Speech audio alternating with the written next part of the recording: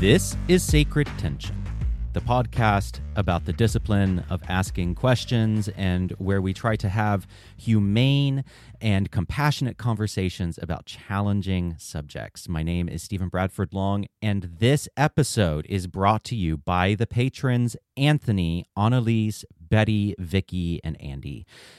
Thank you so much for your financial support. I truly could not do this show without you, and you are funding my debilitating content creation addiction. You are ensuring that this show is sustainable long into the future so that I can keep bringing you interesting content every single week.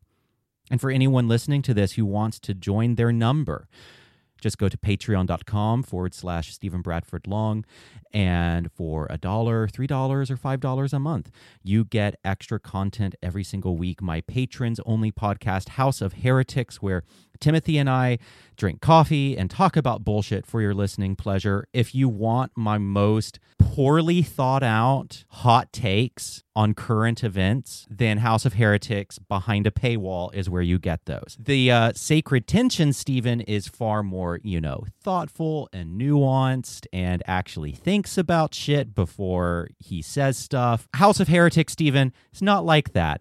It's much more, here's the bullshit that's on his mind, and there's a reason it's behind a paywall. So, if that's interesting to you, then please just follow the link in the show notes. Also, if you haven't already, please subscribe to my newsletter. I am trying very hard to reduce my dependence on social media to get my content out there. There is no telling where Twitter is going to go for content creators as a sustainable platform, where Instagram and Facebook likewise will be as a sustainable platform. So really the best thing you can do is sign up for newsletters, sign up for mailing lists for content creators. So please do that. You will get regular content, including this podcast, but also my articles. I think a lot of my listeners don't know this, but I do try to write an article every single week at my website, Stephen Bradford Long. For the past few weeks, I've been exploring what I'm calling resilient reading, which is this practice of choosing of your own volition to read challenging or problematic or difficult literature and finding that and experiencing that as an empowering thing and tools to do that. So if that kind of stuff interests you, then please do sign up for my newsletter. And finally, if you haven't already, please join my Discord server. There's an amazing community there and fascinating conversation happening on a regular basis on all sorts of religious, satanic, and philosophical issues. There will be a link in the show notes. All right. With all of that out of the way, Azura Rose, how are you? I'm good. How are you doing? I'm so well. Speaking of my Discord server, you are a regular in the Discord server, and it's so great to see you face to face. I mean, we're still on Zoom, but still, it's great to put a face to the screen name. Yeah, absolutely. And like I was saying before we started recording, I at least know what you sound like. So now you get to hear what my very, very weird voice sounds like. It isn't weird at all. Whatever. Your voice is fantastic. Thank you. So it's great to see you, and you're just such a thoughtful voice within my Discord server, but I also feel, within the satanic community, within the Satanic Temple community, you are a minister of Satan. And I wanted to have you on because you are a sex worker. So I will let you tell us who you are and what you do. Well, I'm Azura Rose, Hellcat Azura on most social medias that existed in the public consciousness pre-Twitter meltdown. I have not joined anything since then because I don't want to give my information to people I don't know. And I am a sex worker, both in person and online content. I do advocacy work, both for disability rights and sex worker rights. I'm a minister of Satan here in Toronto, in Canada, if anyone doesn't know what Toronto is, because we don't pronounce the T's. And yeah, I'm trans. I use she, they, and he pronouns. And yeah, that's kind of what I do. Amazing. You said that. Oh, and by the way, in honor of sex work, I'm currently wearing a real shirt that my partner bought from an anti-porn, anti-body positivity Christian evangelist. and the shirt says "Stop the War on Anuses." That's And amazing. isn't it? And I was like, I'm not thrilled that you gave this person money, but I am very thrilled by this shirt. I am 100% wearing this on a regular basis. It is also an incredibly comfortable shirt. I wish this was a visual platform so people could see this shirt in its full glory. Yeah, it's amazing how many amazing memes are made by like the Christian right that sound metal as hell. And you're like, man, if you were doing this like ironically as a leftist, I would send you so much money, but because you're right wing, I'm just gonna have to take this to a screen printing shop near me. I know. I mean, I've seen memes made by right wing people on Twitter where it's like, "This is the world liberals want for you," and it's like an image of a kinky BDSM den with like, stiletto heels and bondage, and I'm like, this looks great. What are you talking about? Like, yeah, actually, you're not wrong. You're not wrong. This is awesome. So you said that you have a story that you wanted to share about what's the acronym? NCOSE? Yes. Okay, so let's just contextualize this first. I'm fascinated by porn and by sex work and by the discourse surrounding it. Just to put my biases out there, I don't have a problem with porn and I don't have a problem with sex work. And I think that like any field, there will be certain abuses within it, but that's true of every field. That is true of factory work. That is true of farming. That is true of literally every single thing. It's a job, and like all jobs, there are going to be problems that need to be addressed and abuses. Of course, but that is not an argument against that profession. That is an argument for greater humanity. That is an argument for greater awareness. So I don't have a problem with porn. I watch porn. I think it's great. And I don't have a problem with sex work either. So that is that is the official sacred tension stance on sex work.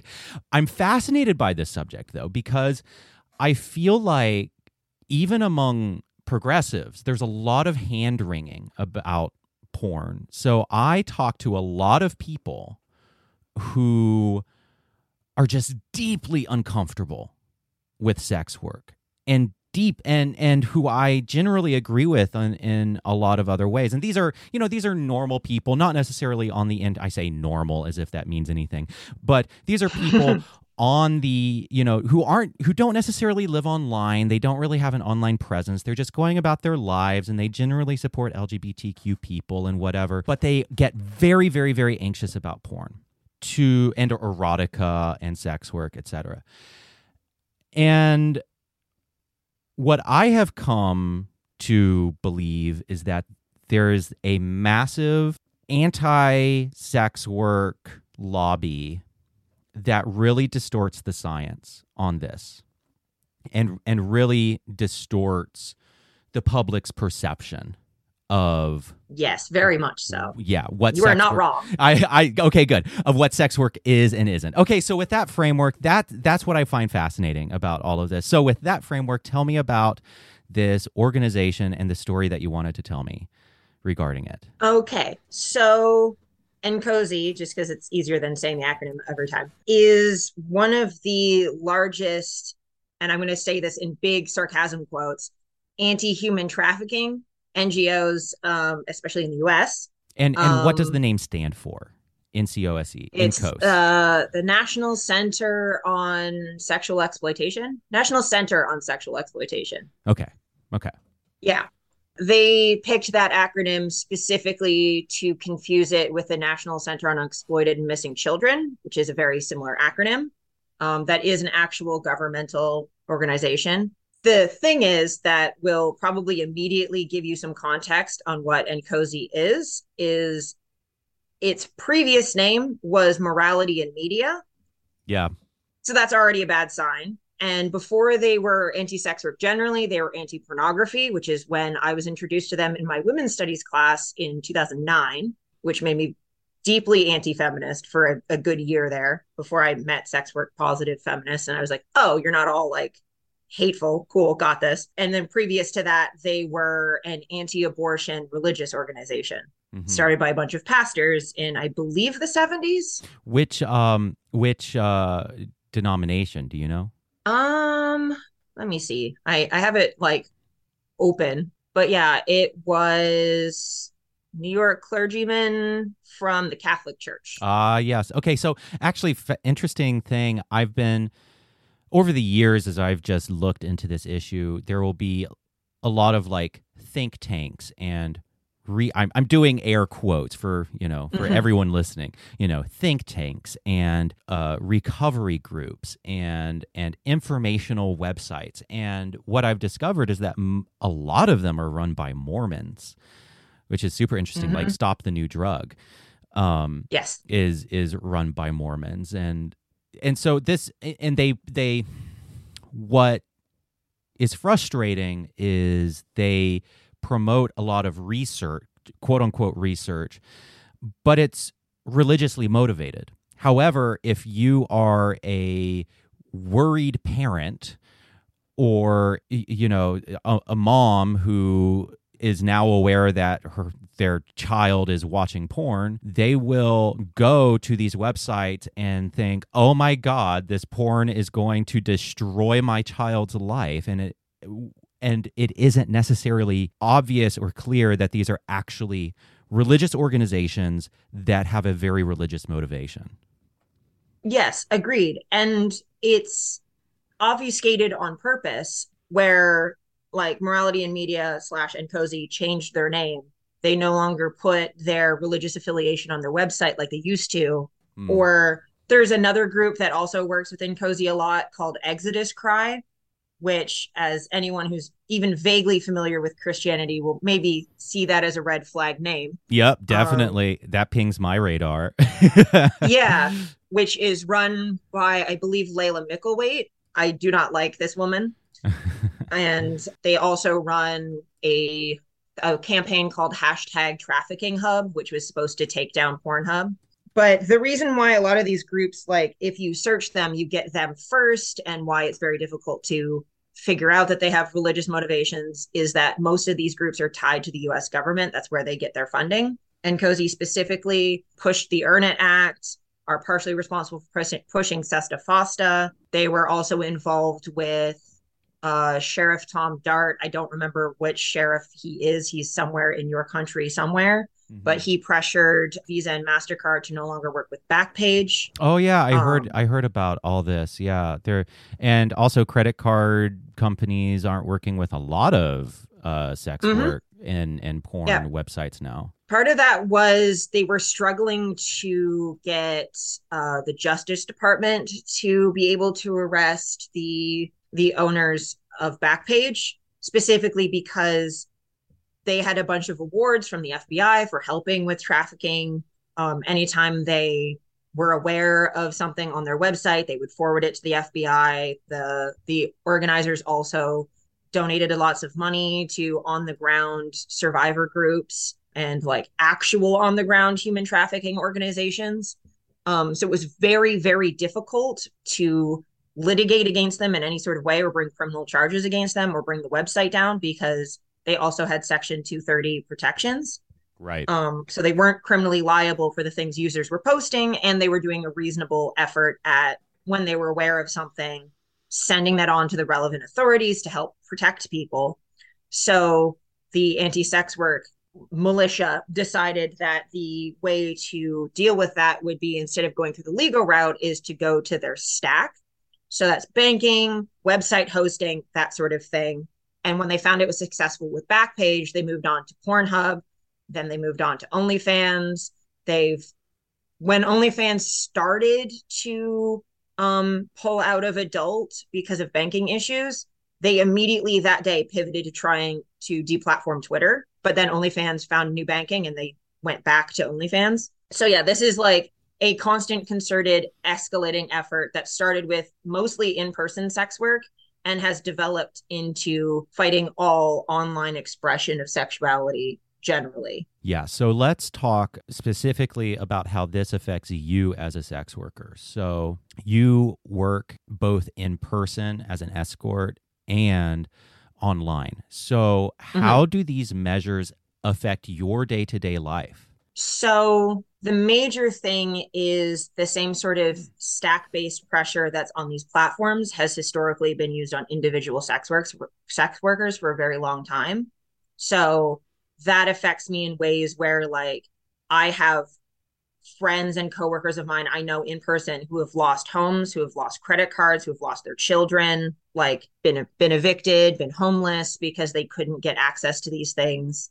A lot of these religious organizations being deeply embedded in anti-sex work legislation here in Canada. When our most recent laws were passed that recriminalized some aspects of sex work, a lot of the money that was earmarked for that bill ended up going to the Salvation Army to do re-education camps for clients and sex workers to Whoa, basically indoctrinate us into stopping. Tell me more about that. Yeah, it's a very common thing to have because of the pivot away from sex workers or evil criminals to, oh, they're just doing self-harm victims that don't know what they're doing, which is really infantilizing and annoying. Yeah, broken people who are here because they were abused as children. I was looking at the In-Case website, and they were like, yeah, most people who, or I don't know if they said most, but a lot, implying most people who are in sex work were, horribly abused as children, and this is why they're doing this. Yeah.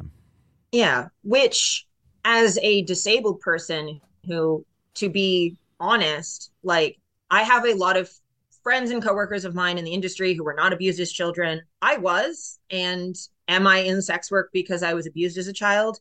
Yes, but not for the reason that these people often say. Yeah, it's I'm not doing it correlation. because I have no sense of agency. I'm doing it because I have PTSD, and being yelled at by Karens in customer service is deeply harmful to my mental health.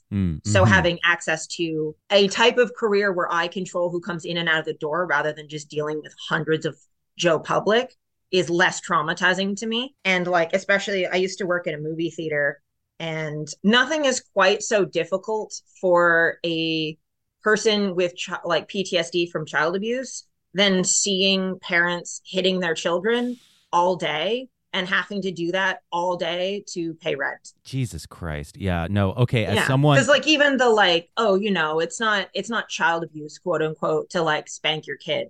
Well, my PTSD brain doesn't know the difference, and also neither does your child's actually. But that's yeah, so it was very, that's very true. difficult job to work around children, especially. So yeah, So like so you're doing it because you're in sex work because it's the right fit for you. yes, Yeah. precisely. Yeah, and of course, I mean, here's the thing. The choices we make in life are of course informed by our past, but that doesn't have to be this sinister thing. That doesn't have to be like this dark, sinister wound that is shaped. It's like, no, all of our choices are informed excuse me. All of our choices are informed by our past, and that's human nature. like I'm a Satanist. What am I a Satanist? In part because I grew up gay and was wounded by the church. I mean, I'm sure that helped. Yeah, I'm sure that contributed to me becoming a Satanist, but that's fine. And Yeah, there's a level to it as well of ableism that people who have disabilities of some kind are incapable of making adult decisions, especially around their sexuality. It's very weird to be a sex worker who is on one hand over sexualized to where people think like I literally got a bunch of hate on Instagram a couple months ago for wearing Lolita dresses, for wearing a specific type of fashion and modeling for a company that makes clothes for that fashion because I'm a sex worker and just because I'm a sex worker and just because of my job that I am sexualizing and tainting their fashion hobby.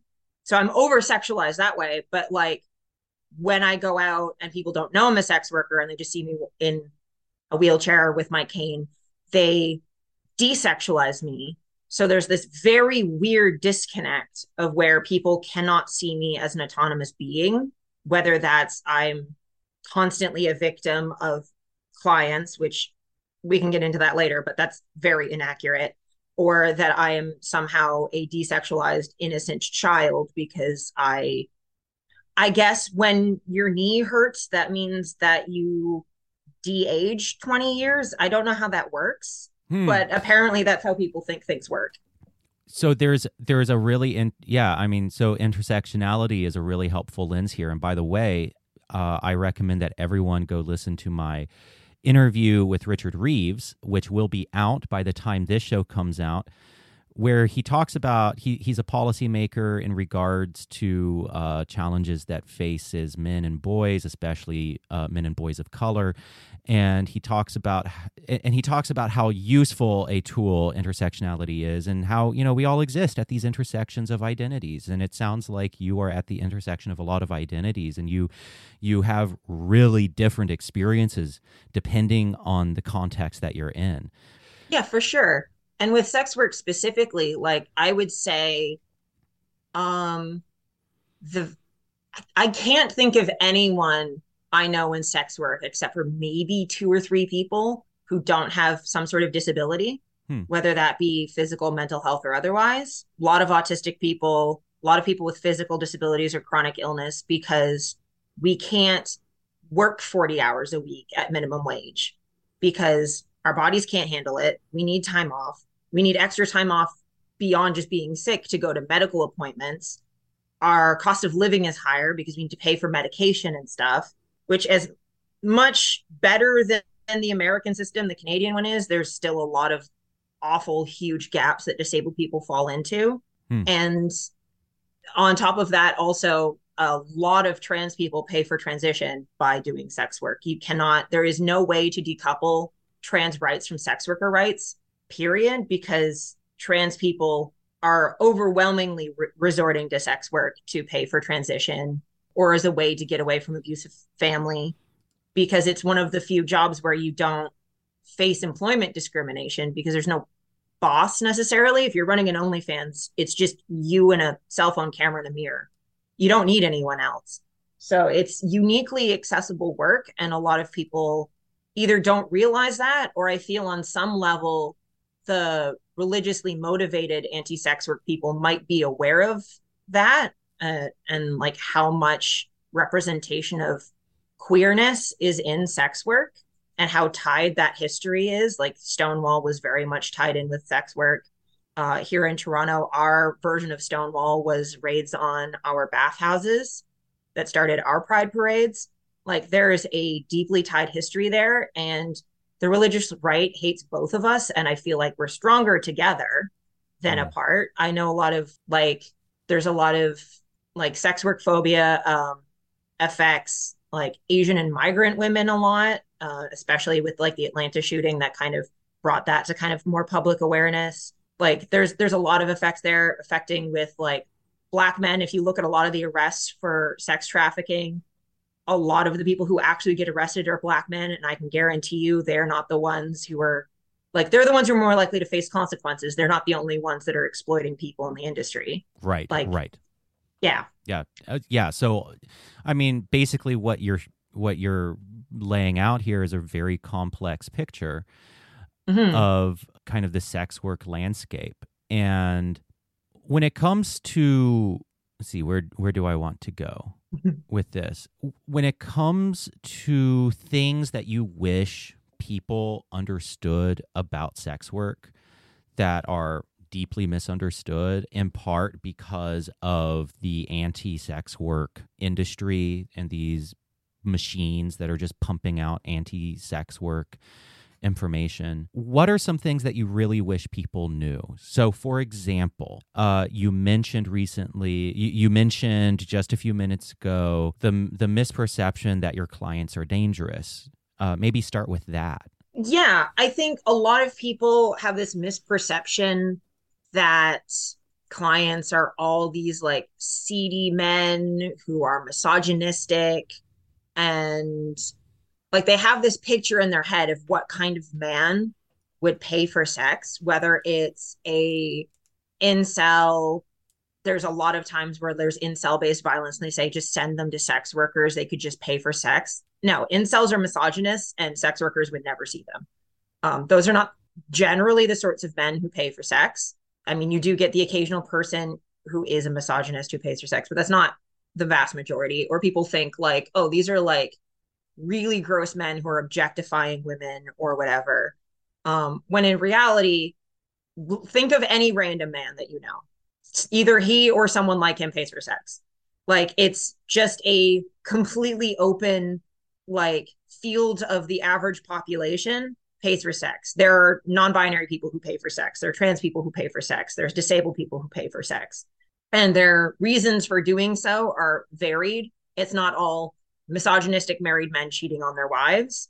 Does that happen sometimes? Sure.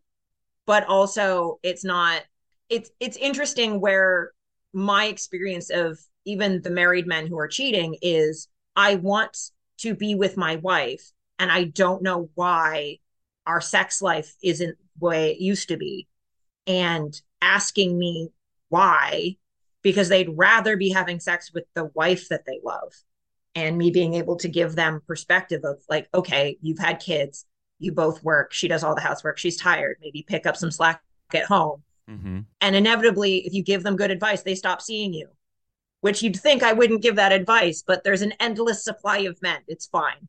Um, or you get businessmen who just their passion is their work, which means they don't have time for a relationship. And rather than using women and giving them the promise of a long-term relationship that they can't actually give them, they'll pay someone for their time, knowing like there's less that they're paying us for sex, they're more paying us to go away after an hour. Right. Like the point is that we leave. Or, I've had people hire me for BDSM because they want to learn how to do that safely before doing that with a loved one with their partner's consent and blessing to learn from me. I've seen couples, I've seen disabled people because they're so isolated. Like we have a hard time dealing with the dating environment when we're desexualized and stigmatized and there's ableism and we're more at risk for poverty and abuse. So it's a little bit safer to hire a professional that you can ask about your accessibility needs ahead of time, where, saying like, hey, can you help me do X, Y, and Z because I need that? It's not going to be like this weird environment. You can just blatantly ask me and I'll be like, yeah, that's fine. Or sorry, my in-call space is not wheelchair accessible. Like, can I come to yours? Or like figure that out. Like clients are such a wide variety of people. And for the most part, you get some people who are, they think they're entitled because they've paid you money, so they deserve whatever they pay for. But I would say, A, that's a minority. A lot of the clients are actually, they think of it more as, you have conditions to your consent, whether that's condom use, a certain dollar amount, like me having a shower when I arrive, basic hygiene. And the money is just another layer of consent, right? Like if a man's willing to pay me $300, why would he not be willing to put a condom on, right? So like a lot of the time these men actually are kind, caring, considerate men who might be socially awkward or don't have time to date or something. Like they're not this like scary image people have of like abusers that are hurting us all the time. I've faced more non-consensual experiences in my private life than I have at work. Yeah, I mean that last point is I think really helpful. Also, I have friends who have been in rocky personal situations and just I mean not in terms of like a specific sexual encounter, but just in life. Like, their partnership is falling apart or their marriage is falling apart or, they're going through a ton of stress for various reasons. And they have gone to very professional sex workers. And I'm like, that's amazing because that's so much more secure and there's so much more like for them, so much more safety than having maybe a hookup with a stranger. Like if your marriage is falling apart, maybe not hooking up, maybe, having sex with a sex worker where the communication is very clear as to what's expected and not, versus, hooking up with a friend or hooking up with someone on Grindr or what have you.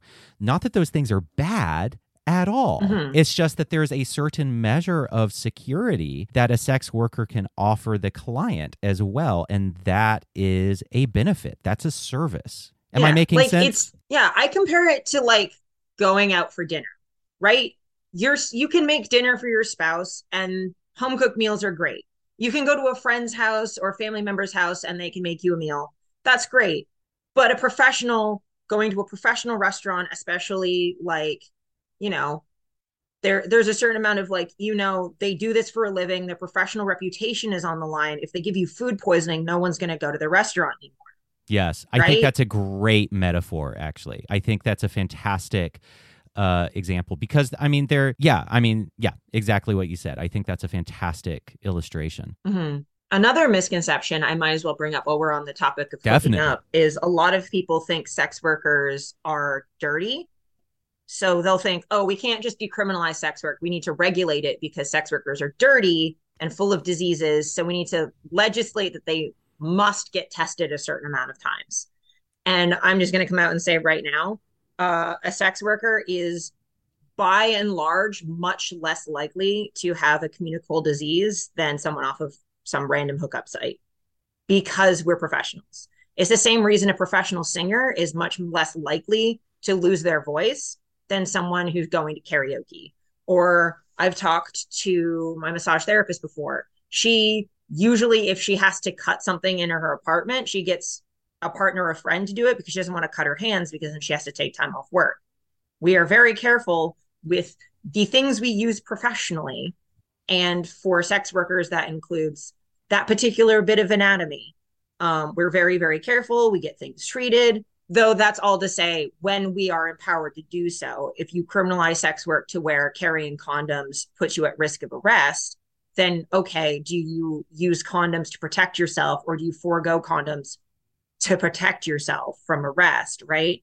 So all of this is like when I talk about like my clients are really safe, that's also because I'm in a position where I can screen, I can turn people away who are going to be more aggressive. I have the financial privilege of being able to turn someone away, and also the privilege that here in Canada I am not breaking the law to be selling sex. So the reality of sex work also does depend on context, but criminalization always makes it less safe because it takes the position of power away from the sex worker and puts it on everyone else around her. Yeah. Yeah. And so basically what you're saying is prohibition makes it worse. And I think it makes conditions worse for the sex worker. If we want, I think sex work is never going to go away. Sex work is called the oldest profession for a reason. And for as long as there have been human beings exchanging services, there has always been sex work. It isn't going to go away, and prohibition just makes it worse. And actually, I think my personal dream is a society where sex workers are kind of have the same elevation in society as like therapists, where they provide a service to people like that to me is the dream, is a society where someone can in the same way someone can go to a therapist and it's a very confidential and safe space. Ideally, therapy is not perfect as an industry for sure. There's a lot of problems there, but ideally, it's like you have this person who can listen to you, who can kind of reflect things back, and it's in that safe room, and there is confidentiality and all of that stuff. And we have a kind of a cultural understanding now in general that a therapist is an important role in society, and it's good to go to one if you need one. That's the kind of society that I want to see in regards to sex work as well. And a thing that like we are not obviously qualified therapists, right? Like Oh, absolutely. I can't have someone in and like have me deal with their mental health stuff. But there is a mental health aspect to what we do. Whether you're sitting there and doing a lot of like GFE quote girlfriend experience sort of service where you're talking a lot, or if you're just doing like, quickie, come in, come out, thank you, ma'am, that sort of deal. No matter what you're doing, you're giving someone a space to be themselves. And on top of that, an observation a lot of sex workers are making is that cis men specifically, are not encouraged to get their emotional needs met or their physical touch needs met unless it's in the context of having sex, That's true. which I also think is where a lot of that friend zone bullshit comes from, because they're getting their emotional needs met, which for them means sex, which for girls, like, we can just cuddle each other or talk to each other about stuff. Men can't do that with each other because it's quote unquote gay. And if they do it with women, well, then sex is supposed to happen. That their basic human need of connection is detached from men and put in a sexual relationship, which causes a lot of issues, which means a lot of times I have had clients that will pay me, have sex for like 5 minutes, and then spend the rest of the hour wanting to just cuddle and talk to someone. That the sex gives them permission to open up for what they actually wanted me for. Yeah, I mean, I had experiences like that too when I was hooking up a lot on Grindr, where the sex would last for about 10 minutes, and then the guy would just want to be held. And one guy just held on to me and was like, "I'm sorry, it's just been a really long time since I've been held." And it's heartbreaking. It honestly is hard. Oh my God, like it was so heartbreaking, and a lot of people really do just really want that physical affection and don't know where to get it, don't know how to get it. Also, I think that very often cis straight men in particular, they're again, bringing up Richard Reeves. Also, I was just reading his book before before this conversation, so it's fresh in my mind. But there's a friendship deficit also among a lot of cis straight men as well, and culturally there is this assumption that your sexual partner will be your best friend as well. Well, the thing is though, if that relationship is rocky or non-existent, or even if it's great, I mean, we are interconnected beings. We need lots of relationships, and we need lots of, affection from different directions. But the number of men who say they have a single good friend is dropping tremendously in recent years. Yeah. And on that level, like once you don't have friends or those close connections, or they get dropped down to maybe one or two people, one person cannot carry all the weight of another person. That's right. Like they're going to have days where they're tired and they can't do it anymore. You have to distribute that load. Like, there's that saying that it takes a village to like raise a child. It takes a village to support each other. Like no one person can carry all that weight. And like, as a sex worker, like part of the reason that I set my rates where I do is so that I'm seeing less clients, so that I have time to recover from like holding all of that emotional weight. A lot of sex workers burn out because they don't realize that's happening. And it's not often the physical aspect that burns us out. Like a lot of anti-sex worker people think is that, oh, our bodies get used up or whatever. It's no, you burn out because it's emotionally demanding work, not even just in the clients, but dealing with all of those inquiries and having to sort out like, okay, is this person wasting my time? Oh, there's like 8 more dick pics. Like imagine what the average girl's DMs look like. And then add the fact that technically they're allowed to talk to you about sex, and it gets so much fucking worse because they can't fucking understand the nuance of the situation. It gets very weird sometimes. So like you get burnt out just like doing too much. But yeah, it's just it's really difficult to carry that weight for one person. And so like and polyamory isn't for everyone, but I think everyone is capable of like a polyplatonic love. Like what, we can love both of our parents. Why can't we love more than one friend? Yeah. Right? Definitely. Like I don't understand why. I guess I do, because toxic masculinity, but it's so heartbreaking to see how isolated men are, and that like women can't fix that problem. It's on men to fix that for each other, and shaming men for seeking out sex work as like a way to cope in the meantime is not going to fix the situation. It's just shaming men for reaching out for affection again. Definitely.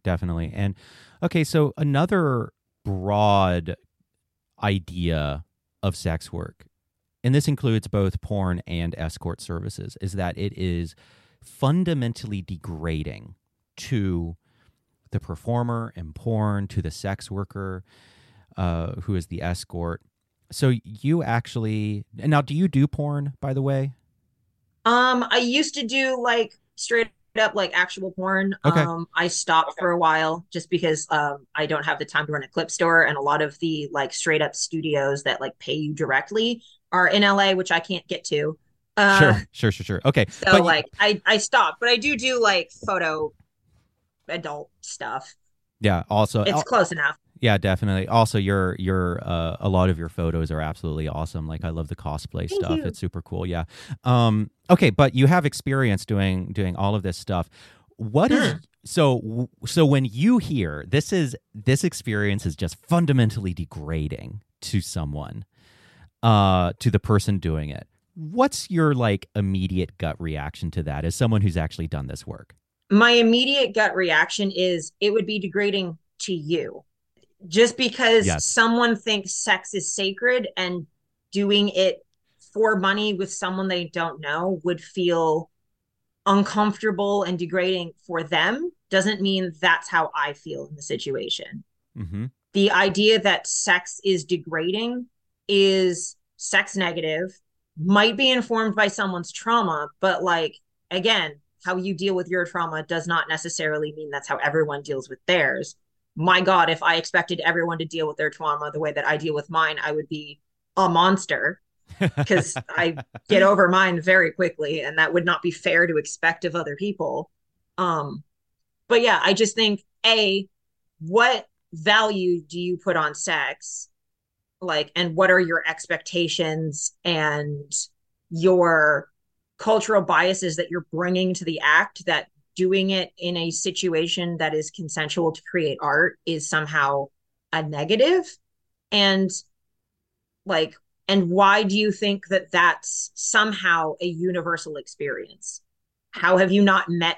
How are you not looking at people making choices different than you and realizing that maybe, perhaps, their perspective just is different?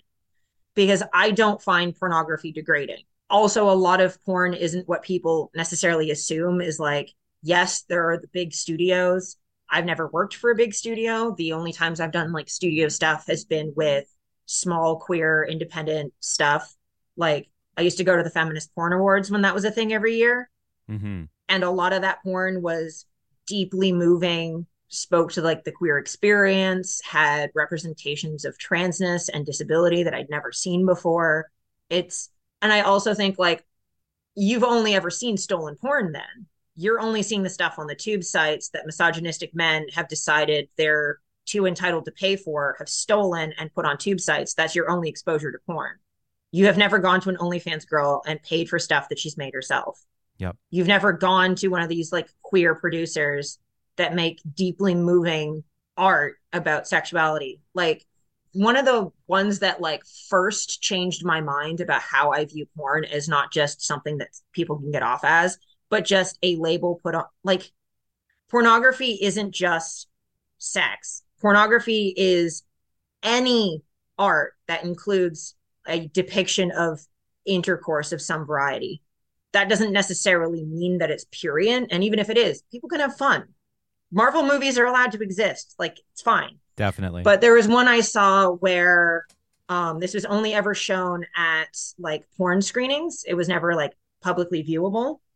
And it was one called Crutch, where a woman who uses forearm crutches is trying to catch a bus and she can't run, and it's very crowded and she's being knocked and pushed around in the crowd as she's trying to get to this bus, and it keeps cutting back and forth between that and her in her room masturbating. But it starts with her like while she's being knocked around in the crowd, it cuts to her in her room like trying to get off and she can't, and she's struggling with it because her Mm. hands aren't coordinated.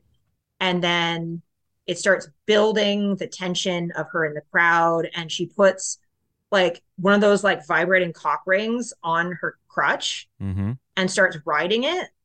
And that's as she's starting to pull up to the bus and she starts getting through the bulk of the crowd. And she climaxes as she sits down in the front of the bus.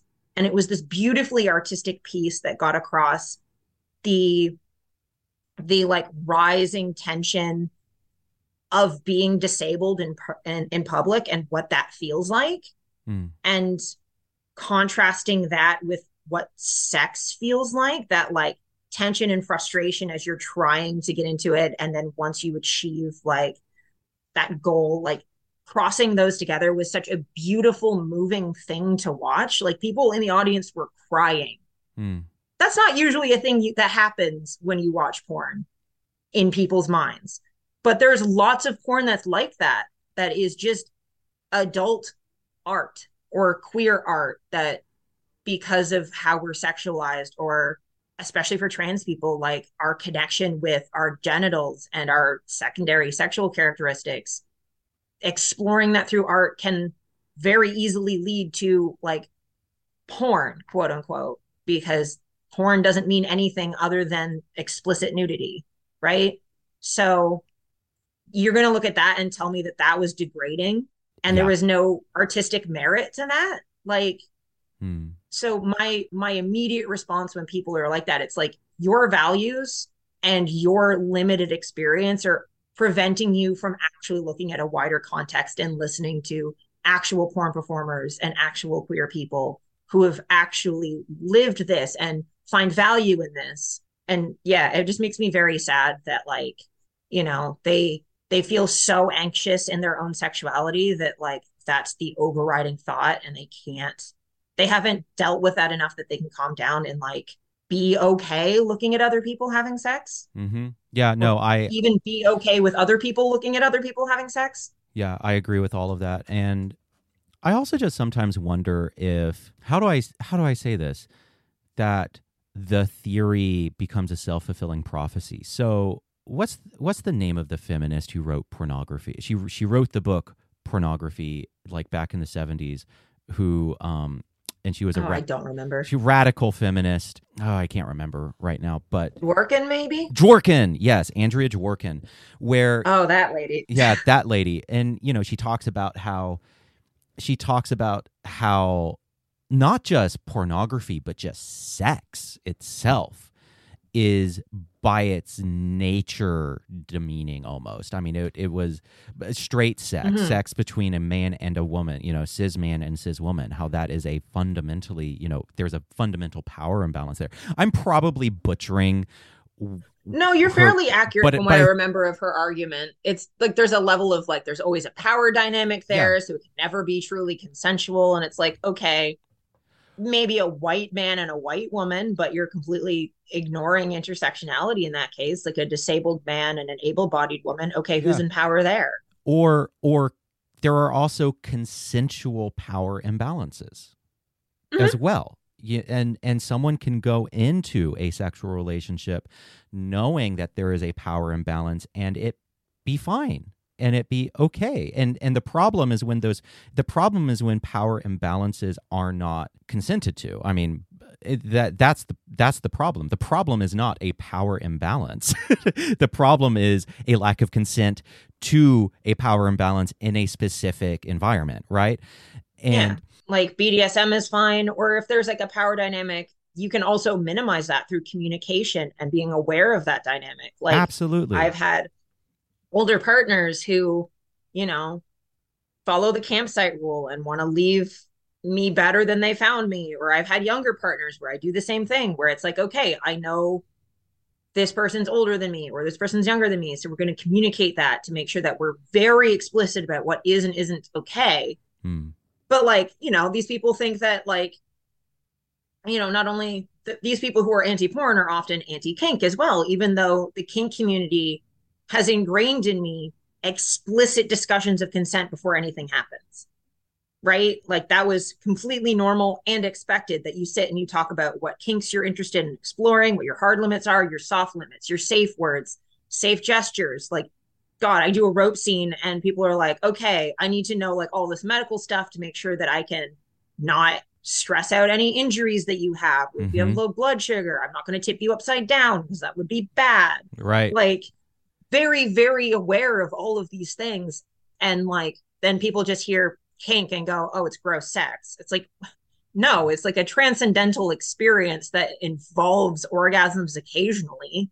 But like, Mm. why is it that A, you can't just like why is it that it's okay I can go bungee jumping, but I can't go bungee jumping and fuck at the same time? Like, come on now.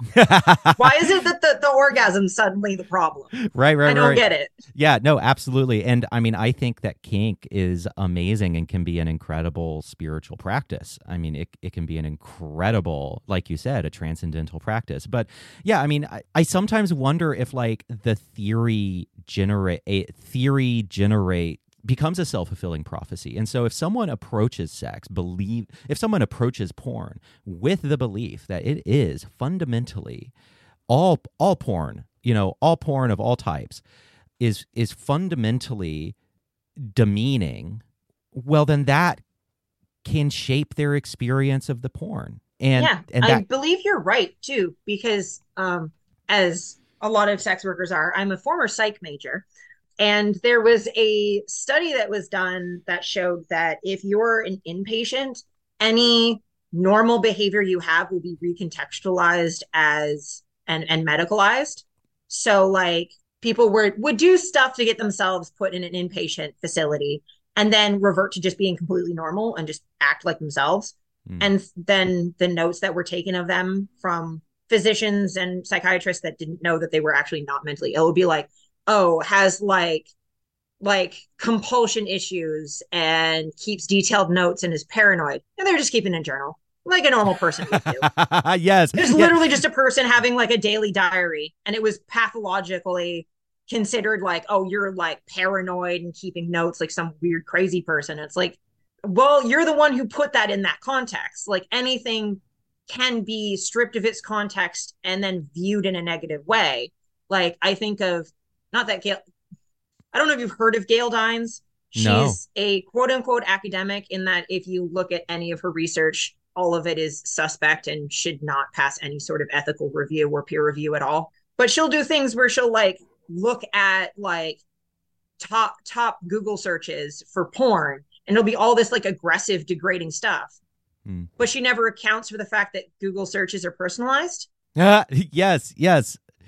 So of course, all of her top results are all going to be aggressive because she's constantly looking up like all this stuff, or like she'll say that gonzo porn means like super hardcore, but all gonzo means is essentially POV, where the cameraman is Mm-hmm. acknowledged in the because it's based on a type of journalism. Mm-hmm. But like, yeah, or they'll recontextualize like BDSM instead of it being like they'll go to kink.com stuff and see the consent discussions that happen before and after videos on kink.com being like, okay, I'm consenting to this. This is fine. They have the scene. And then afterwards, they'd be like, okay, this is what I like. This is what I didn't like. This is like, I'd love to do this again, blah, blah, blah. Like aftercare discussions that are included as part of the porn because kinky people find consent hot, fucking mind blowing. She'll Mm-hmm. contextualize that as their kink.com is making them say on camera that it was consensual to protect them from the legal liability of the video of abuse that just happened. Oh And my God. it's like, sure, if you're a conspiracy theorist. And speaking of conspiracy theories, I did want to get back to that story about Nkosi that we teased at the Yes, beginning, that we teased at the beginning. Yes, please. because this will also explain to any like Satanist listening who are like, okay, sex work is important, compassion's important, but why should I specifically as a Satanist care? Why should TST care about this?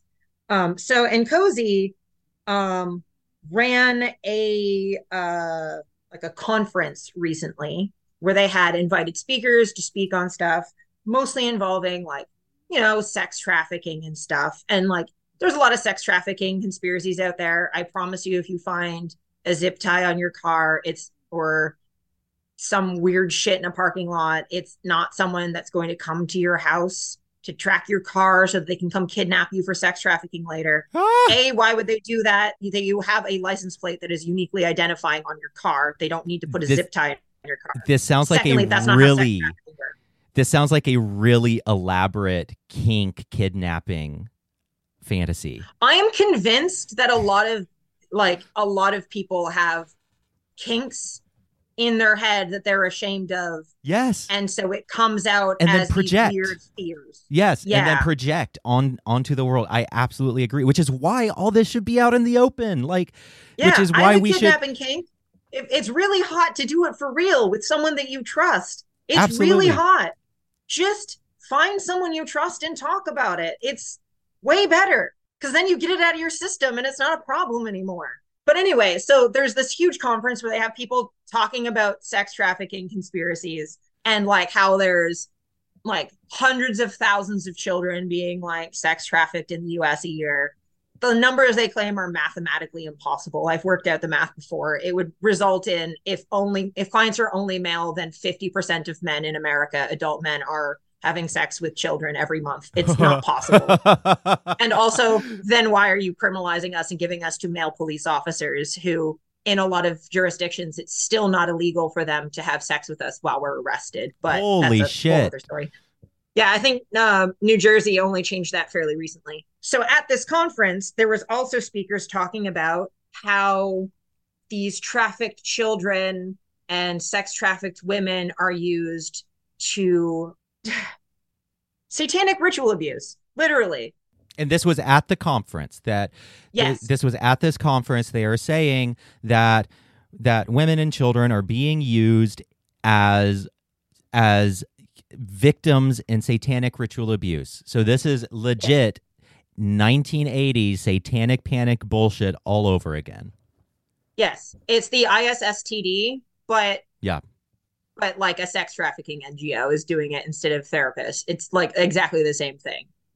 And like it was so mind-blowing to me because I'm like, I know that they're Christo-fascists. I knew that.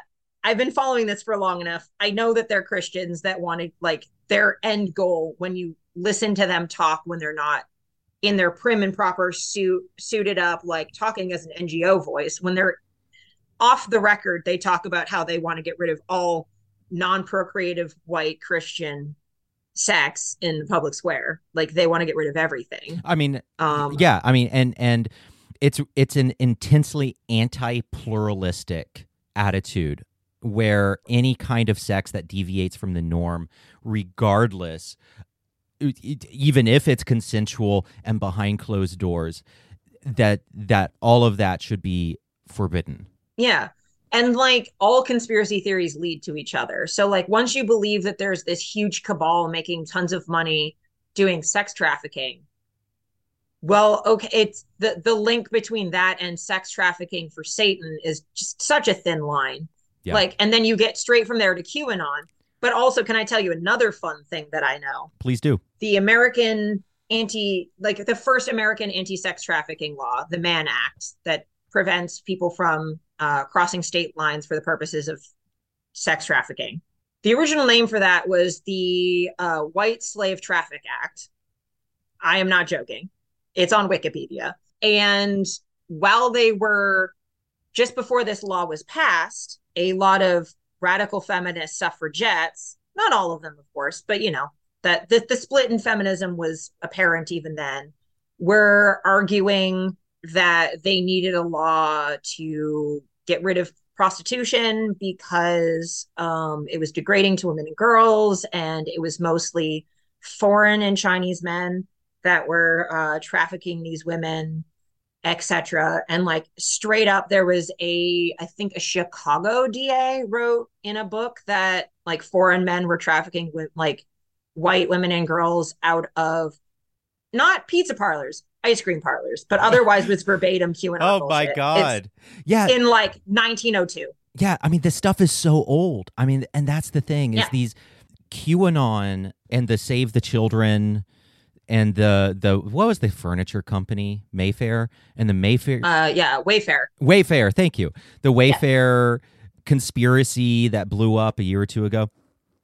All of this is so ancient. It goes back centuries. And at least in my reading, what I've found at the root of it is very often anti-Semitism, is very often rooted in, you know, the synagogue of Satan and blood libel and all of these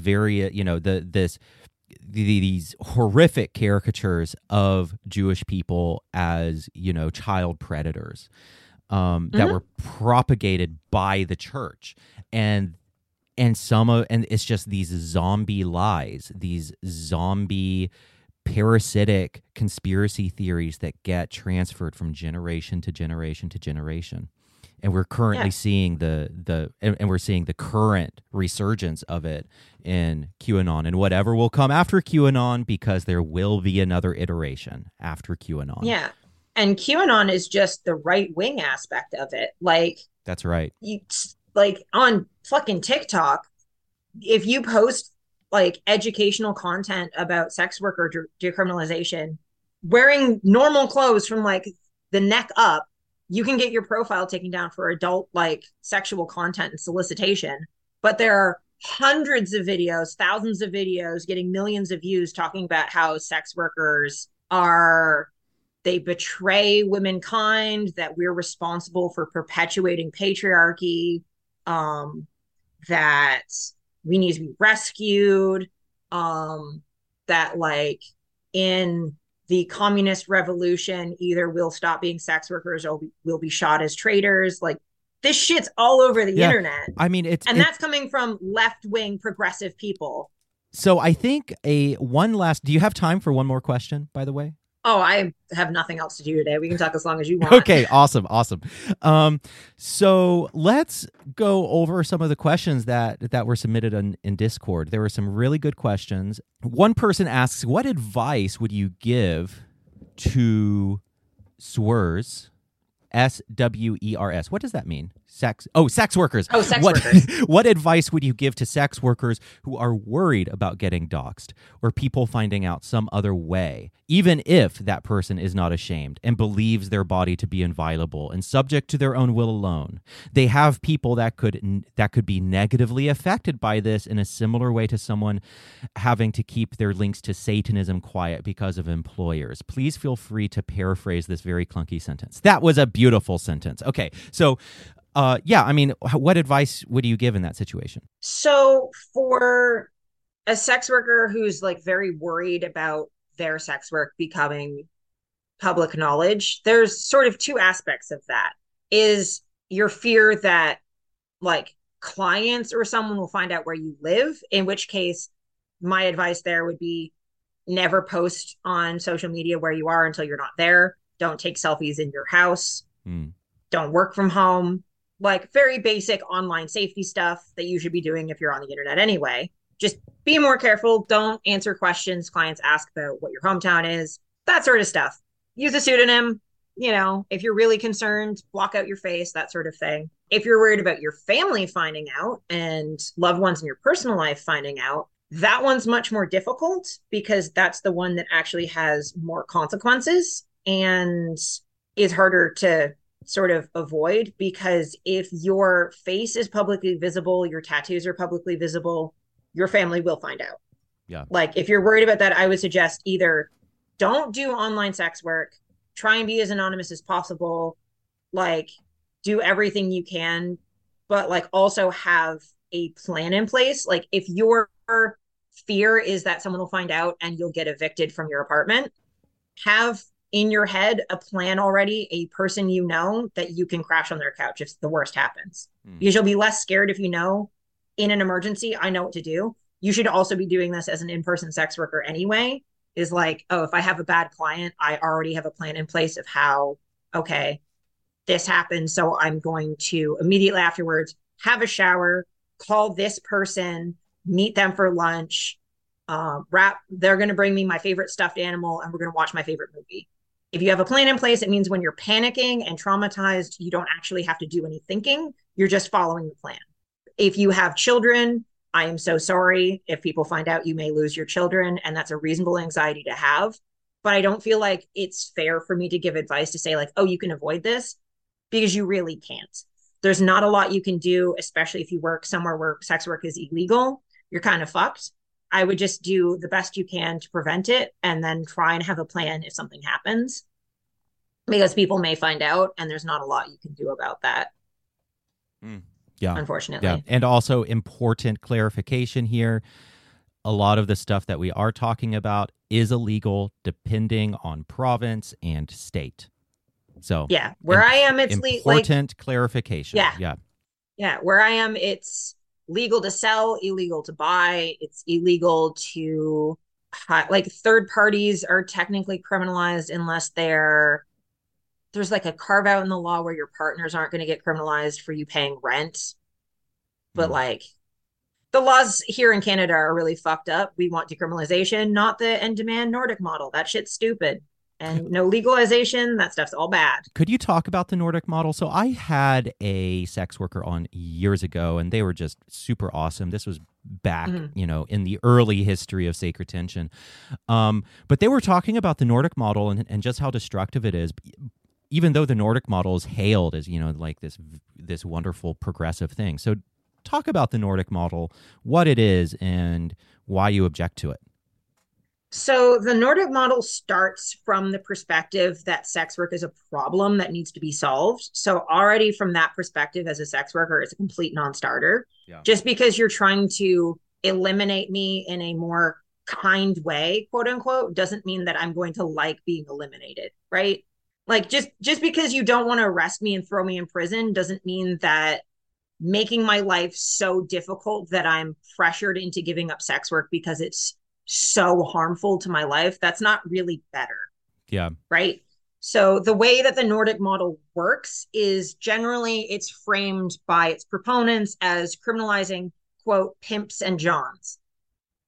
So already it's assuming all third parties are exploitative, which as a disabled sex workers might need help answering phones if they're, say, deaf or autistic and have trouble with phone calls, or someone who has ADHD and has executive dysfunction might need someone to schedule things for them, or you might need someone to do your website for you because you're dyslexic and fucking a lot of programming stuff is not in dyslexia friendly font, or you're physically disabled, so you want just like a person in the other room to be security because you can't run away or fight, so just having someone else there makes you feel safer.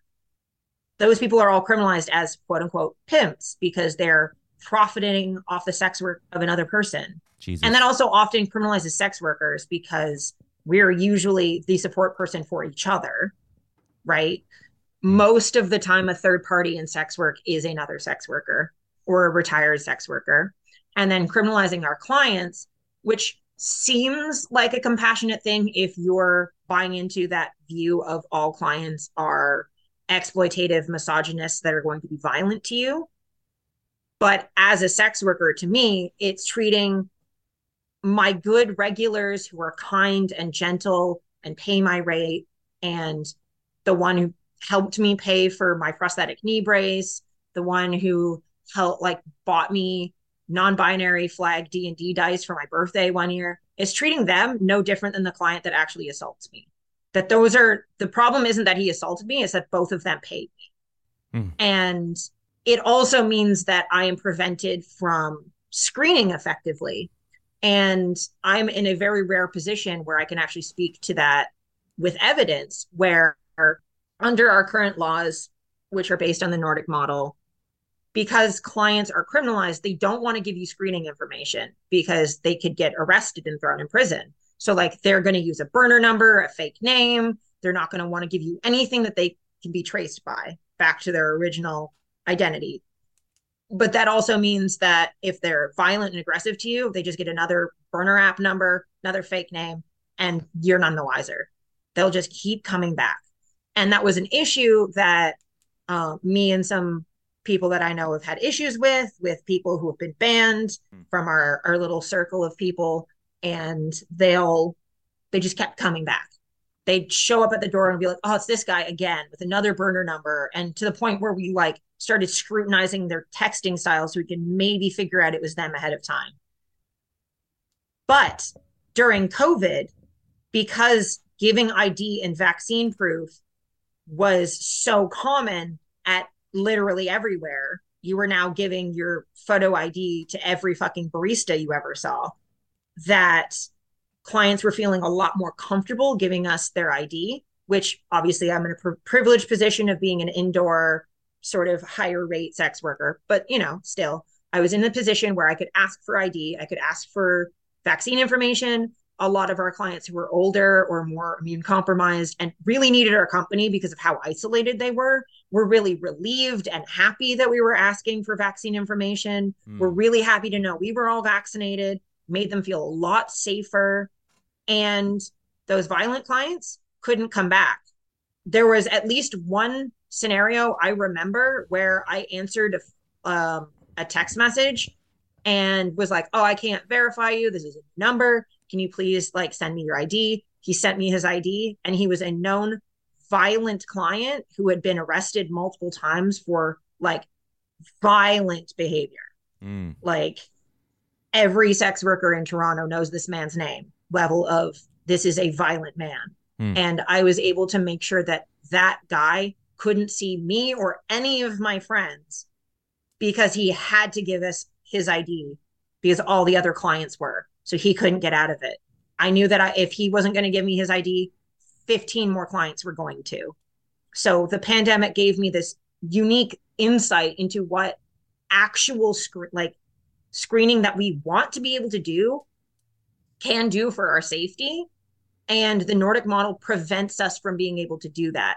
And for even more vulnerable sex workers who work on the street, they go from being able to standing at a street corner, negotiating consent, talking, trying to figure out if the guy's car is going to be safe to get into, to having to go to more isolated areas of town, getting in those cars quickly before they negotiate because the client doesn't want to stay around. Like they get put in positions where I might get in a position where I'm going to get assaulted. They're going to get in a position where they're going to get murdered, right? And they have less ability to turn down a client than I do. I need this for me. They need it even more than I do. And the Nordic model puts us in a position where none of us can do anything to keep ourselves safe. And this is treated as acceptable collateral damage in the end goal of making us all be so unable to work safely that we decide to work at McDonald's instead. Yeah. And just listening to you talk, it's so interesting to me, the different mindsets in terms of how people would hear this. I hear this and I'm like, okay, this means we need to protect sex workers. It's a job just like any other job. And each job needs protections and it needs, it needs safeguards and it needs public awareness. Just like, say a factory worker or a construction worker or an office worker or a flight, or a pilot or, literally every job has risks and each job needs to be accepted and recognized so that those risks can be diminished.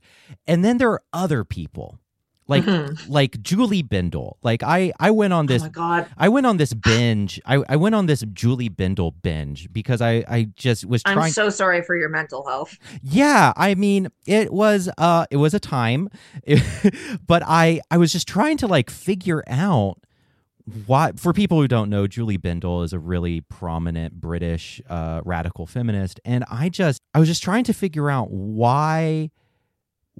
what is it? Why was sex work so dangerous to her in her mind? Why was it immoral? Why does it need to be abolished in her mind? Because she's super anti-sex work and anti-porn. And she's also a TERF, and she also hangs out with white supremacists, if that gives you a better sense of what she's like. But she kept citing things like, oh, there's, there, and I don't know if these statistics if what she was saying was correct. So I took all of it with a big grain of salt. But she would say things like, likelihood of assault in these experiences is X, Y, and Z. And she hears that and is like, that means we should abolish sex work. I hear that and think that means we should protect sex workers. And I'm just fascinated by that disparity where every job has unique risks. And that doesn't mean that we should therefore abolish that job. That's so backwards to me. Well, part of the reason is you're not thinking of sex as uniquely sacred.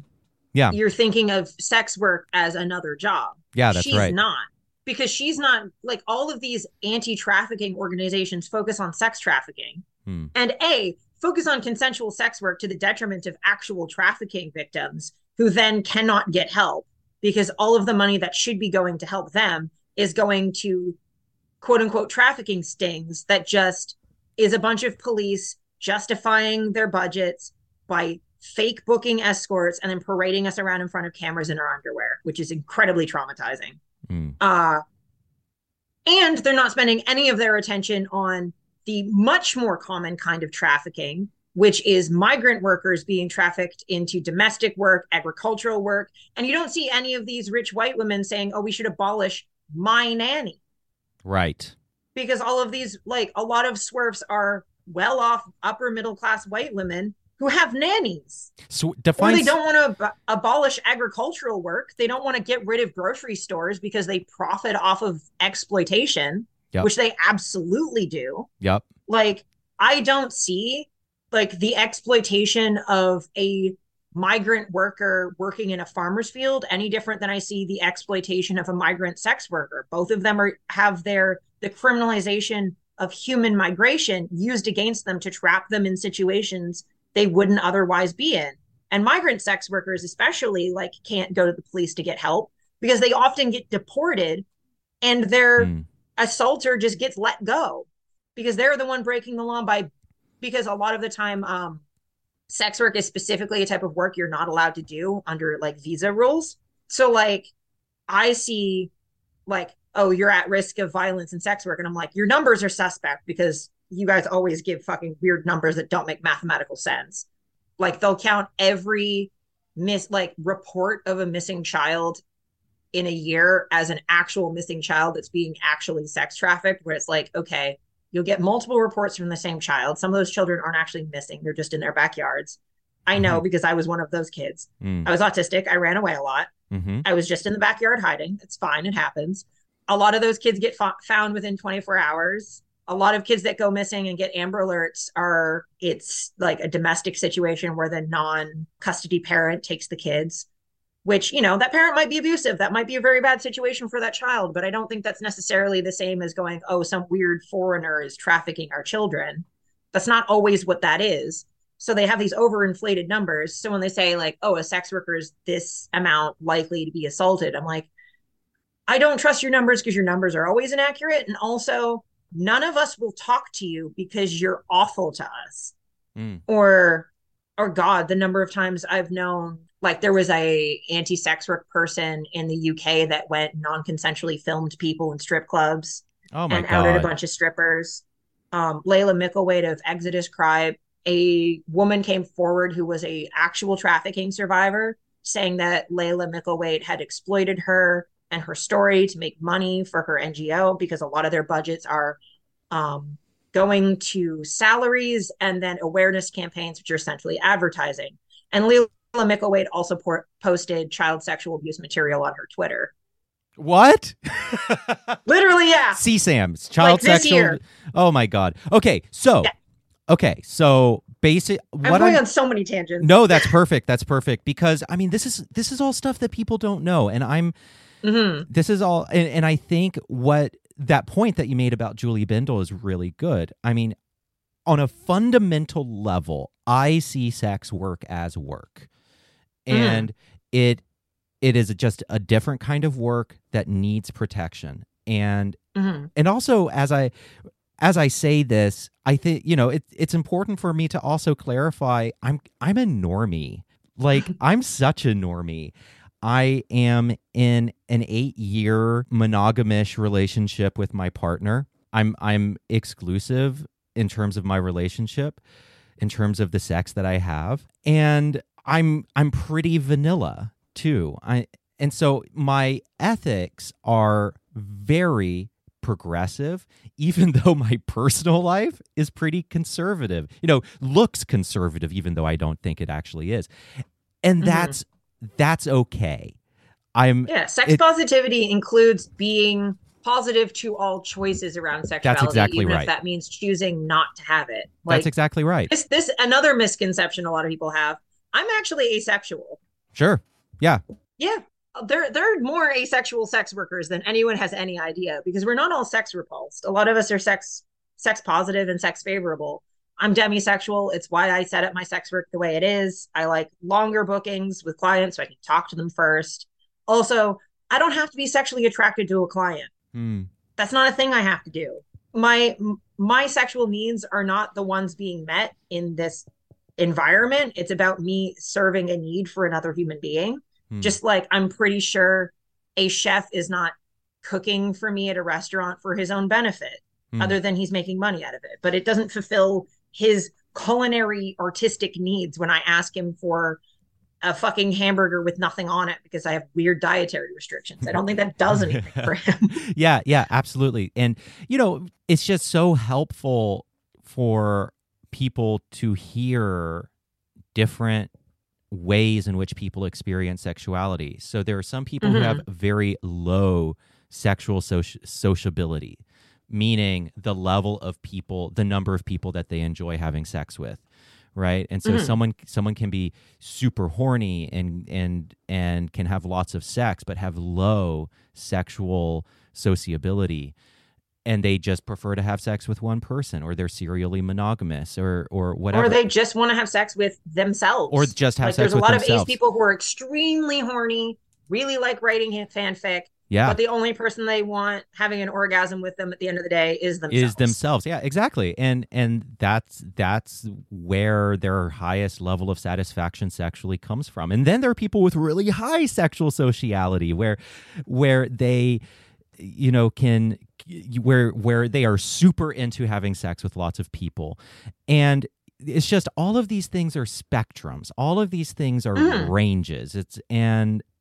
And the more we are okay with it, the better, in my yeah. opinion.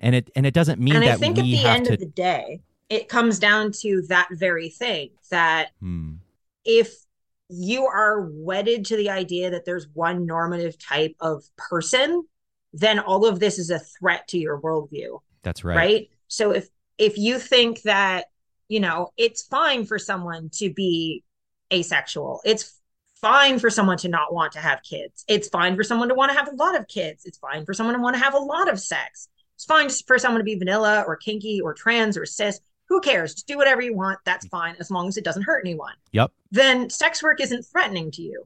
But if you find all of this stuff threatening to your worldview, where the only acceptable sex is that which God deems holy, then this is all going to be a threat to you. And then on top of that, you get these people who are threatened by sex work and sexual expression, then writing propaganda specifically designed and targeted to people who care about compassion, right? Like they're not saying this is a sin. They're saying this is, and they don't often say that it's degrading anymore. A lot of times they target it specifically saying we're not going to call it sex work because sex shouldn't be work. Like work is exploitation. There's no consensual consumption under capitalism.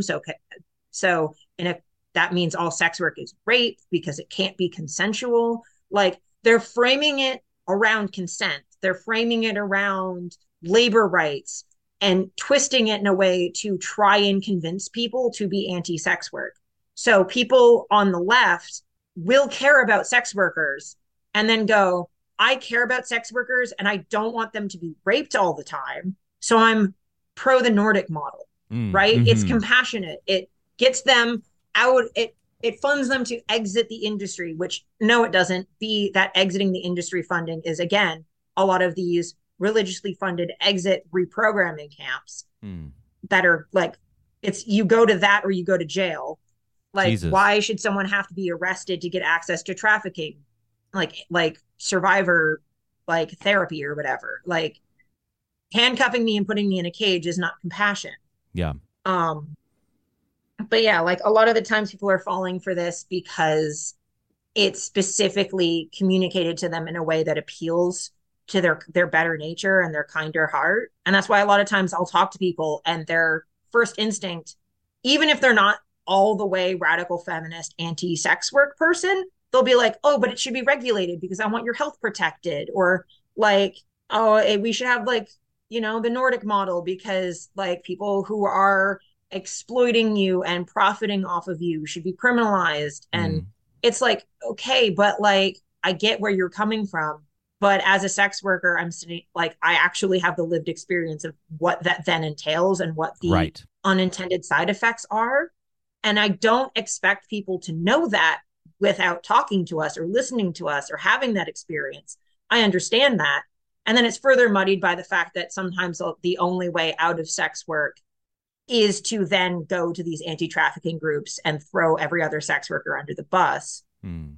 because that's the only way to shake off the stigma, is by having your story and your trauma be used by these people. It's your only way out. Mm. Yeah, I mean, again, just such a complicated picture. And one last thing that I wanted to ask you was Mm-hmm. taking a sex positive approach and a non judgmental approach to sex work and porn. What are problems in the current porn industry that you do think need to be changed? I would say that a big issue with the porn industry as it is right now is that because of the way that legislation is written, is that it is forcing more and more of us into mainstream like production companies. Like Vivid Entertainment can get access to banking that a individual OnlyFans creator never could, right? Right, And right. even as it is, as an OnlyFans creator in Canada, like all of us have had payout issues for months.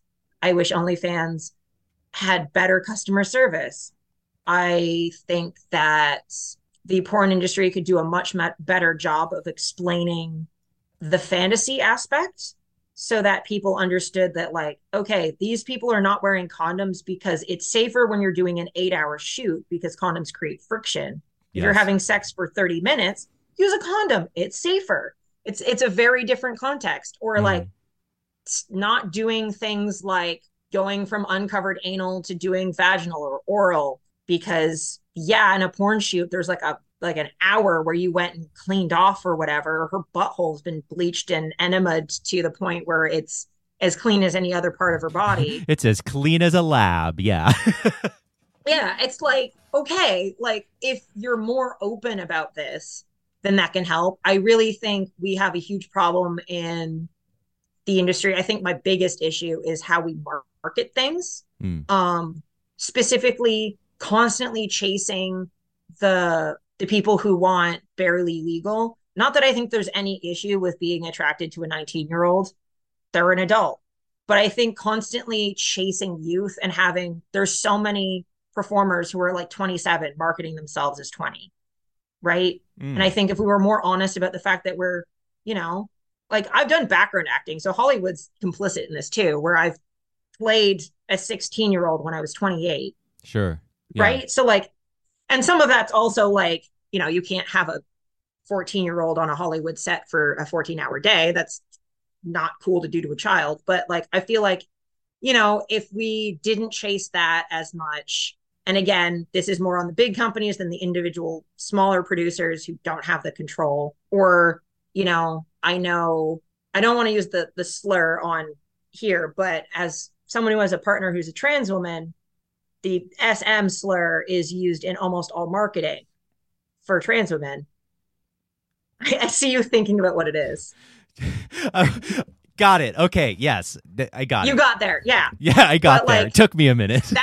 that's used all the time. Or like I know like a lot of Black women, for example, will be marketed under the word ebony, which it's like, could you let Black women decide what words they're actually comfortable with rather than having this constantly pushed on them by like bigger companies? And you'll see changes in like smaller performers will like use different words, but they don't like, if everyone's looking at this particular hashtag, you're sort of pushed into using that language. And like a lot of the like interracial stuff is treated in this really fetishy way that fetishizes Black men specifically. Like I feel like bigger industry companies could stop doing that. Like there's obviously things that we could improve on, but there are things I feel like us as a society could improve on, that like anything I can point to in like mainstream pornography, I see the same issue in Hollywood, right? It's just, we don't have multi-billion-dollar companies involved. As much as people try and say that our industry is this financial juggernaut, like we have a much better chance at shifting that needle than the Hollywood industry does. Hmm. There's less inertia for us, and I feel like we could make that difference. Like they renamed it's now the transgender porn awards rather than what it was before, which was a slur, Okay. right? Like Yeah. there's changes that we could make, and I mean, pre all the anti Pornhub stuff, like sex workers were constantly pushing for, could you make it so only verified people can post, because people are stealing our stuff and posting child exploitation materials, and there's all this shit. But I will also say, like, adult, statistically speaking, is doing a much better job at preventing exploitation materials than Facebook is. Facebook, yes. I mean, no, the number. Okay, by the way, the numbers regarding CSAM on, for people who don't know, CSAM is child sexual abuse material. Mhm. See the numbers. I don't have them in front of me, but the numbers of CSAM, the amount of CSAM on Facebook is mind-boggling. It is horrific. Yeah. As of February 24th, 2021, Facebook had 20.3 million reported incidents. Jesus, compare that to Pornhub real fast. Pornhub had something like, I was looking this up the other day. I posted it on the fucking, someone was talking about how upset they were about the barely legal thing on Pornhub, and I'm like, most of these people are 25. It's Mm-hmm. And also we're not responsible for what men are looking for or what the marketing terms are. We're just kind of complying with them. But Sure. yeah, I think Pornhub, it's something like 16,000 Yeah. I in a mean, year. each one of those is a horrific tragedy, and there's a big difference in scale between Pornhub and Yeah. And Facebook. also who's taking, like, at the very least, Pornhub could do a much better job, but does take them down. Yeah. I have heard reports of like Pornhub leaving them up for much longer than like they should not have been up for weeks or months. But I had a friend of mine who had an in call of hers recorded without her consent and uploaded to Pornhub, Mm. and I helped her get it taken down. It was taken down within hours. Yeah. Yeah. So, Like, whereas I report that stuff on Twitter or Facebook and it never goes anywhere. I report stuff on Instagram. Oh my God, nothing ever happens. yeah. Like that thing I was telling you about on Instagram where I was getting targeted with hate. They were Yes. like posting screen grabs of my website on their Instagram stories, and Instagram said it, like, actually specifically said they didn't have enough people to look at the report, so they were just ignoring it. Jesus And there was Christ. no way for me to have them look at it again because it was a story, so it was gone. Yeah. Yeah. So that was No. fun. So much of the moderation on social media is complete bullshit, and abuse Mhm. constantly slips through the cracks like that. I mean, Yeah. I And then mean, on the flip side, I literally had an issue where I woke up a couple weeks, I think it was a week ago. I woke up to 42 notifications on OnlyFans saying that content of mine had been found in violation and taken down. this was the cake incident.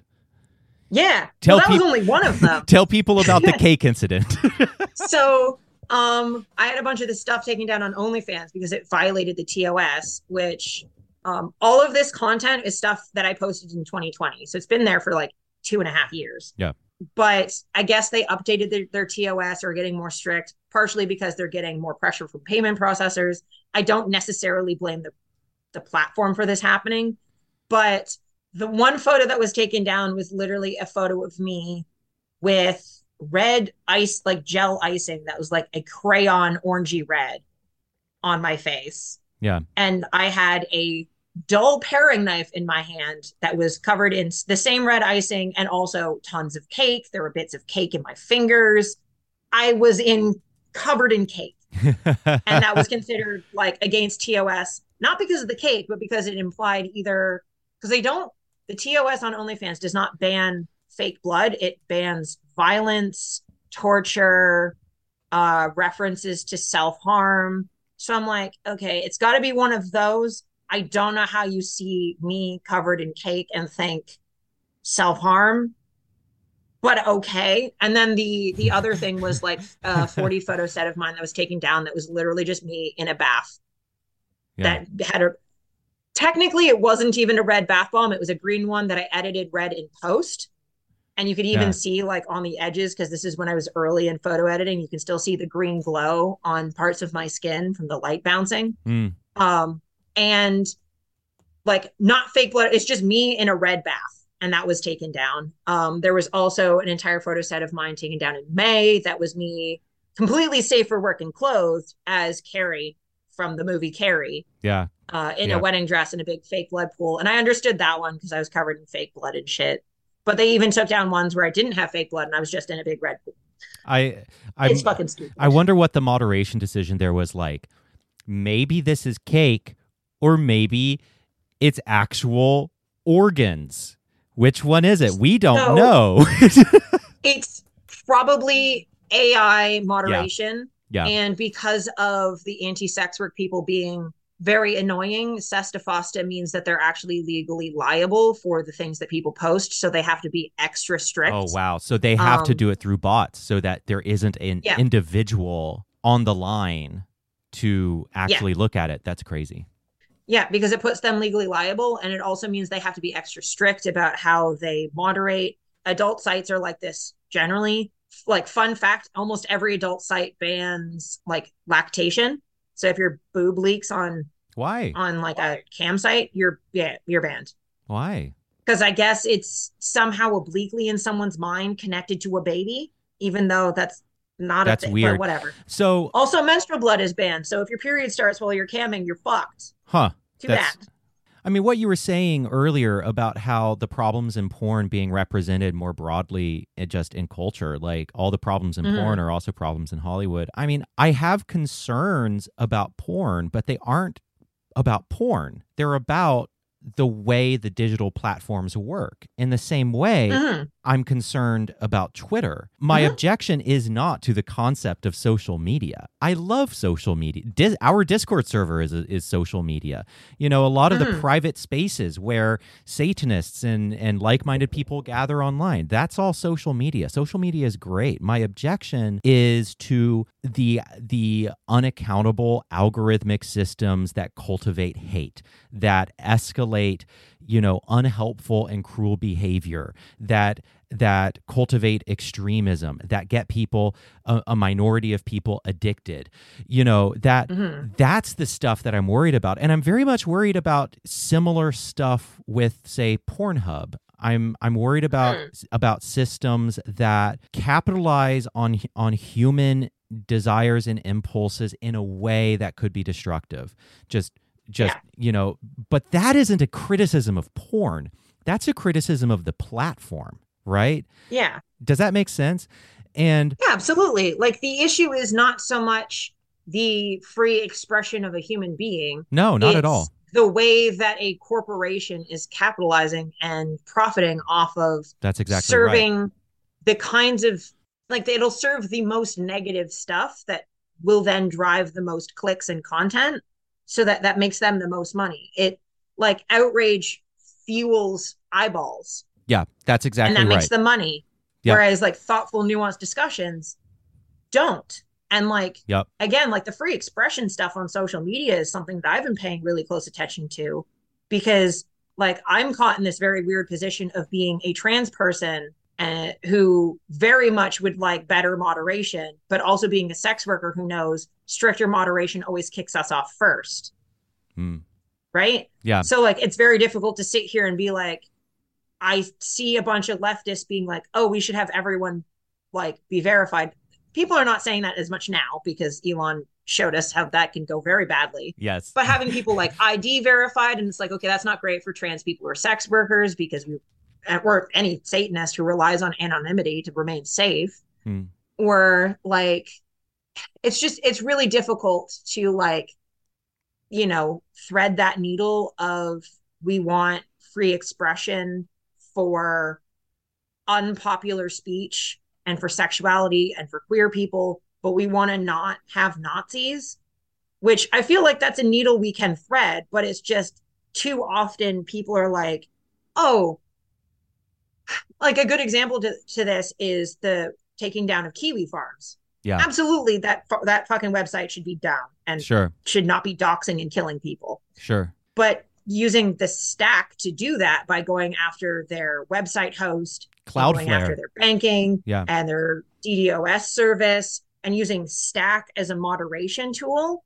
Well, I've mentioned this before. That happens to sex work all the time. That's how we lose Backpage. That's how we lose like our access to Patreon because people went to Patreon and said, "You are the Stack provider for sex workers. Kick them off. We don't like them."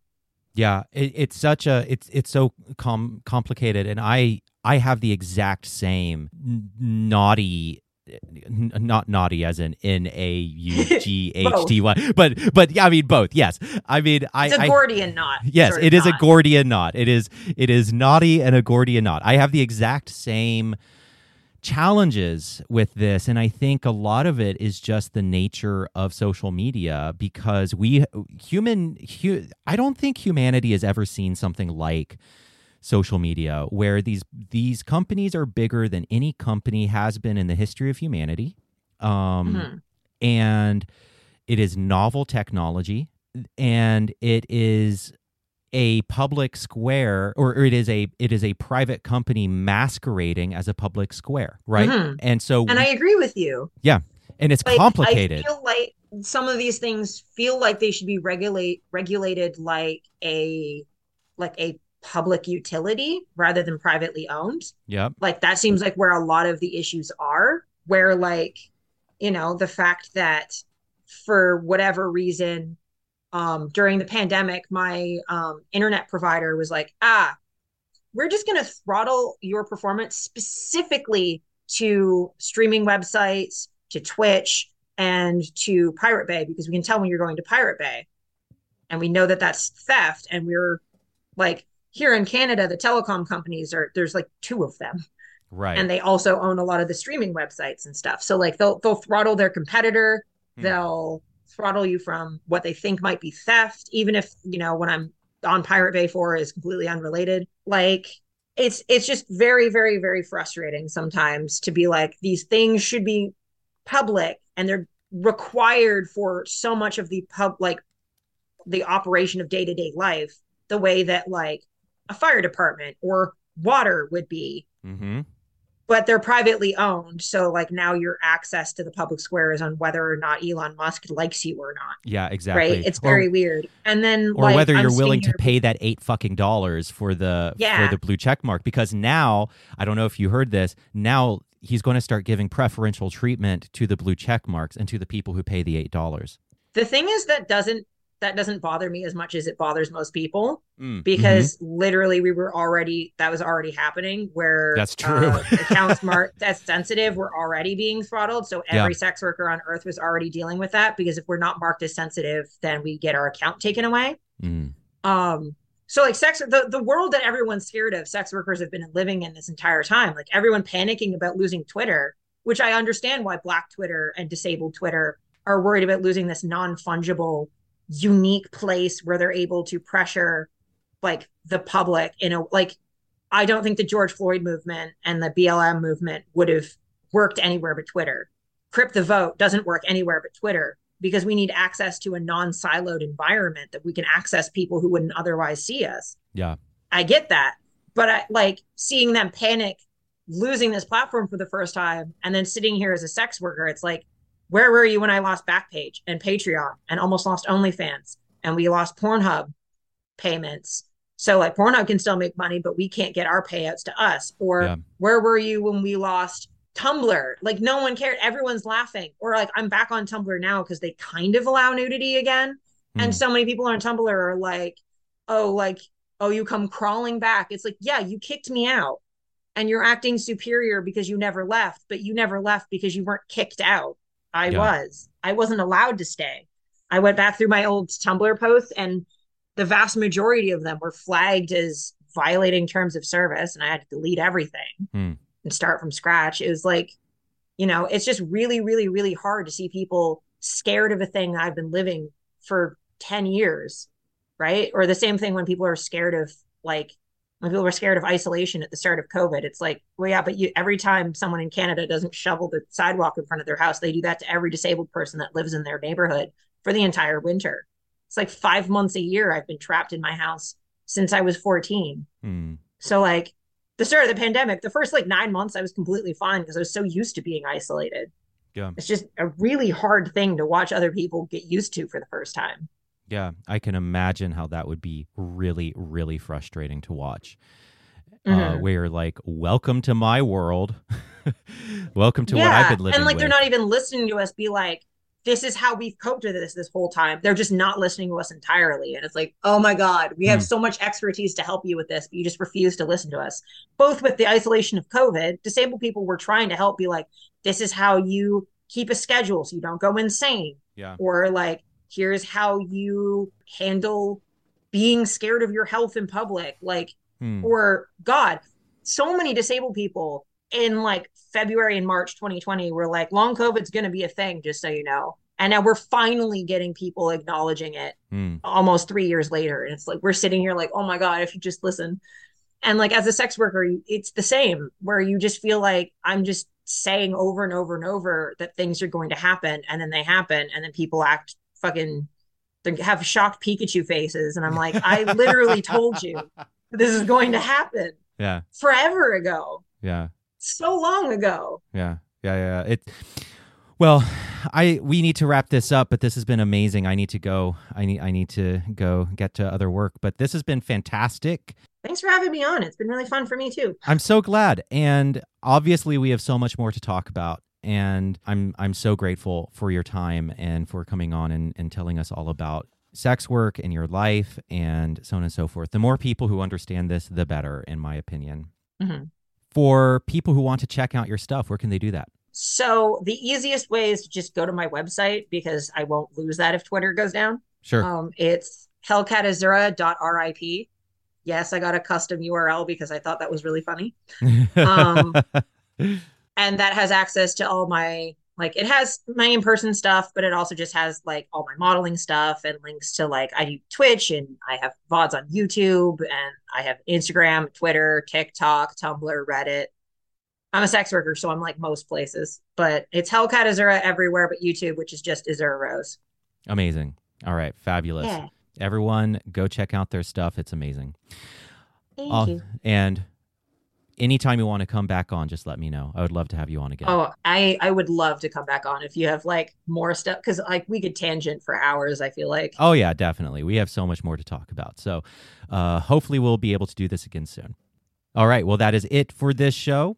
The music is by 11D7. The theme song is called Wild. You can find it on Apple Music, Spotify, or wherever you listen to music. The show is written, produced, and edited by me, Stephen Bradford Long, and it is made possible by my patrons at patreon.com/Stephen Bradford Long.